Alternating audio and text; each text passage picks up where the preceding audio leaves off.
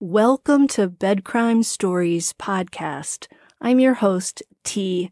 Good morning, good afternoon, good evening, bed crimers. As always, I wish you the best. To anyone new here, a warm welcome. Thank you for checking out my channel. Let me just ask that after listening to or watching this video, if you learned something or enjoyed it, please do me a favor and smash that like button. Now, let's dig in. Well, hello, bed crimers. What's up? Hope you're having a great day. Nearly every hour since Gilgo Beach suspect Rex Heuermann's arrest, more details about him come to light. I think what's freaking everyone out, along with the 3 women whose deaths he's charged with, and of course the 8 other bodies that were found in the same vicinity, is that this guy who's currently charged with first-degree and second-degree murder was living so close to where their bodies were found, just a short drive away. And aside from his soaring height of 6 feet 4 inches and large burly frame, he sort of looked like an average Joe. Sort of. Criminal profilers are wondering if the perpetrator dumped the bodies along those desolate stretches of marshland out in Long Island, because not only was it a not often visited place, but also because it would allow him to visit the bodies whenever it struck his fancy. I know that's so sick, but we know that many well-known serialists like Ted Bundy, Edmund Kemper, and Gary Ridgway would often visit the scenes of their crimes and the bodies. Bundy took this to outrageous heights by spending the night in the forest with his deceased and rotting victims. Serialists also have a tendency to collect trophies from their victims, so you can be sure detectives are going over every inch of Heuermann's Massapequa Park home to look for these. I'm sure they're looking for items that may link him not only to those 3 women, but also to other victims. I mean, at this point, we have no idea how prolific this guy was. Investigators are going to be looking for things like identification cards, jewelry, articles of clothing.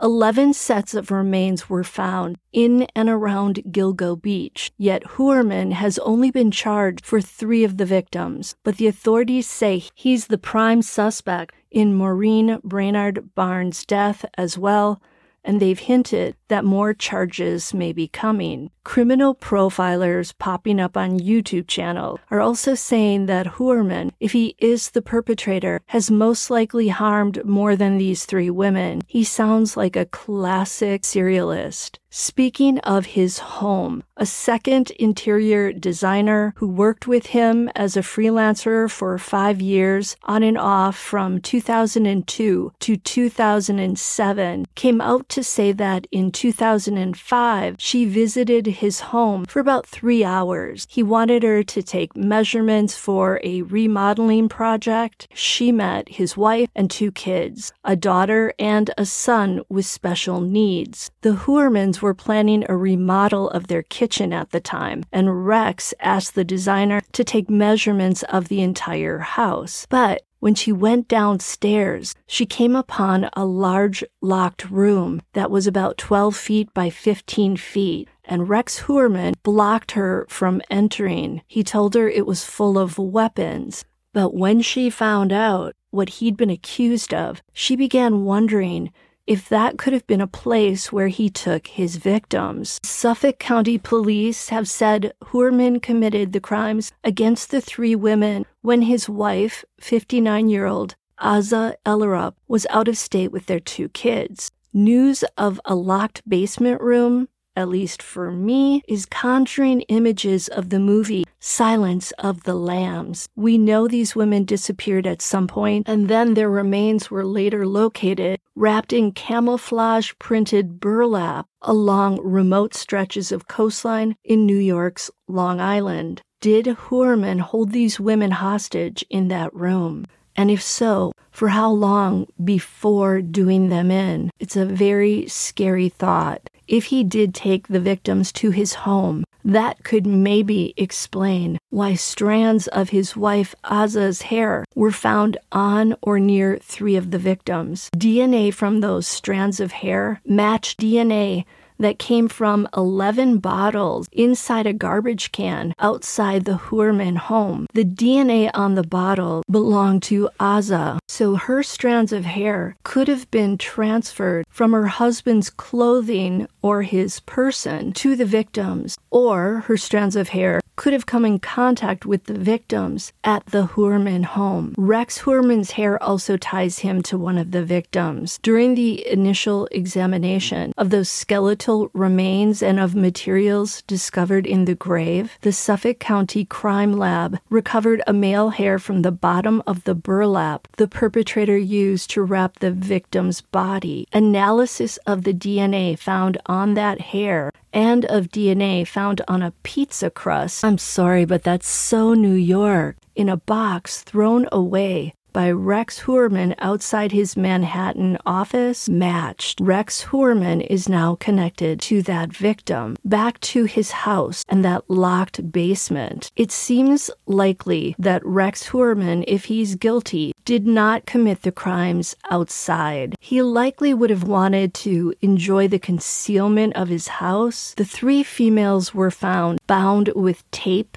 and belts, and then, as I said, wrapped in camouflage printed burlap. All of that takes time, and according to one of the police commissioners who worked on the case, it appeared that the victims' wrapped bodies had likely been tossed out of a truck in that marshy land along the beach. So I'm assuming they were deceased before they were tossed. And by the way, profilers have said that this way of tossing the bodies, discarding them, almost like the crust in the pizza box, is a way for the perpetrator to further humiliate his victims. The method of death is believed to have been strangulation, and we know that a belt with 2 letters, including the letter H, was left near one of the bodies. So despite Huerman having more than 92 weapons in his home, it sounds like those were not the objects of choice when it came to harming these women. Using one's hand or an object like a belt makes for a more up-close and personal experience. Some of the criminal profilers I heard talking about the case have said that this guy is likely a sexual sadist, which points tragically to him most likely torturing his victims. We know that he had a thing for sex workers because the 3 women whose deaths he's charged with were all escorts. And apparently he frequently hired escorts. Maybe that's where all the money was going. Plus, victim Amber Costello's scheduler, so to speak, who saw Amber's final client, said that the guy had a thing for prostitutes. It sounds like the perpetrator craved these young women, but he also loathed them for their line of work, sort of a sick love-hate relationship. Amanda Bartholomew, whose sister Melissa was one of the Gilgo Beach victims, has revealed that Melissa's killer tormented her at age 15, as well as the rest of her family, by calling them on the phone in 2009 after Melissa vanished,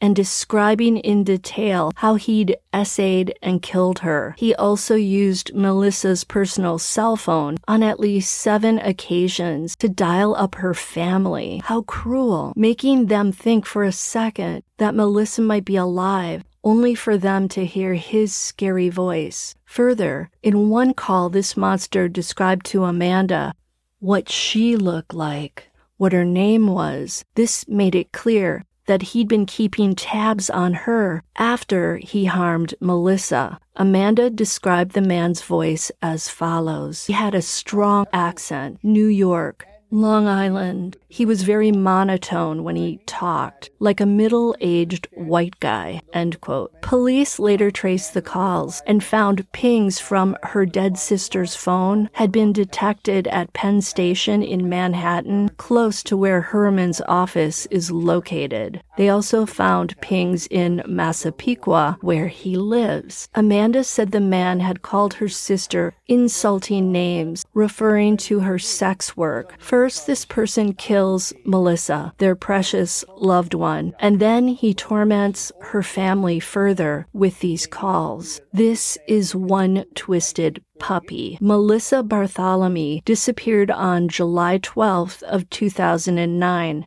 And before her remains were found on December 11th of 2010, her family hired a psychic. Guess what this psychic told them? She said that Melissa would be found in a shallow grave along the shore near a sign with the letter G. Whoever that psychic was sounds like she's the real deal. That's exactly how Melissa was found on Gilgo Beach. Let's go back to that interior designer who noticed the large locked room in the basement of the Hoorman home. She said that when news of Rex Hoorman's arrest broke, it came as a total shock. She said she developed a friendly working relationship with him, and she found him smart and mostly friendly. That's interesting, mostly friendly, if socially awkward. She likened him to a real-life Dexter, the Showtime character who led a double life as a serialist. It would appear that Rex Hoorman was definitely leading a double life, one of the respected architect in Manhattan and a family man, and the second as an evil serialist, allegedly stalking young women. Now, this designer shared photos of herself and others in their networking group, enjoying drinks in a bar. Hoorman also did some nice things for this woman, like take her to a firing range in the Bronx, where he had an architectural job to do, and he taught her there how to fire a 9mm handgun. Another time, when she slipped on ice, Rex Hoorman accompanied her in a cab to urgent care, and he waited as she got an MRI. He then took her back to her apartment in Manhattan. She said he got her settled into her room and then went off to get her medication. And when he came back, he made sure that she had something to eat. The designer is now wondering if Hoorman was considering harming her, and if so, why he didn't. She said, quote, "I'm not an ugly girl, but I guess I wasn't on the menu, which is great," end quote. Yeah, great, lucky girl you're not on the menu. So in Rex Hoorman, it sounds like we have a guy who has two faces. He can be charming when he needs to be, but also extremely cold and antisocial at other times. He's also a professional guy working as an architect, which you'd think would earn him a decent living. But it's been reported that he once owed $425,000 in taxes to the IRS, but failed to pay, dating as far back as 2005. And about half of that was either repaid or is no longer owed. And currently, Hoorman and his wife owe $81,500 in personal income tax to the state. I'm going to call him RH because it's getting hard to say Hoorman. Okay, so RH was also observed in the local Whole Foods near his home in Massapequa, stealing oranges from the kids' corner in the store. Now, this is a place where parents can leave their kid to play while they shop. Scary that a guy who searched for so much child pee would be hanging out in that section of the grocery store where little kids are left to play. That bothers me more than his theft of the 5 to 6 oranges he was seen leaving the store with. By the way, he was said to be wearing very dirty, shabby clothes at the time. In addition to this stuff, he also filed a number of lawsuits in New York courts, accusing drivers of injuring him in car accidents. 3 of those cases have been settled or discontinued, and at least one is still pending. I would guess that that case is going to be closed real soon. One person said that RH deliberately got in front of his elderly mother's car to get lightly tapped by it, and then he tried suing this lady for his pain and suffering. Apparently the mother had some money. If all these stories are true, then RH lacks a moral compass and seems like some sort of dangerous grifter who floated between Massapequa Park, where he lives, and Manhattan, where he works. We're also learning details about his younger years. Apparently, his father died when he was 12. In addition to that trauma, much like suspect Brian Kohberger was said to have been bullied as a child, Hoorman was bullied as a child. Criminal profilers always look to a suspect's childhood to see if there was some traumatic event that may have led to the person becoming a serialist. I'm wondering if his father's death was the trigger, or was it both the death and the bullying? Back to RH's home, crime scene investigators have been spotted there removing several large items, including a metal file cabinet and a large glass display case with, get this, a life-size doll of a blonde child, replete with a red dress and a red bow in its hair. I heard criminal profilers say that this doll has to have some symbolism. I just thought it belonged to his daughter, but the profilers seem to think it possible that it has a special meaning for RH. I immediately thought of the toddler whose remains were also found along Gilgo Beach. Could that doll be a reminder of that toddler's death? The police haven't charged RH for the toddler's death, but you have to wonder, those life-size dolls are so creepy. You kind of expect them to blink their eyes and start moving any second. Freaking scary. My dad bought me 2 of those for my doll collection when I was a little girl, and I never played with them.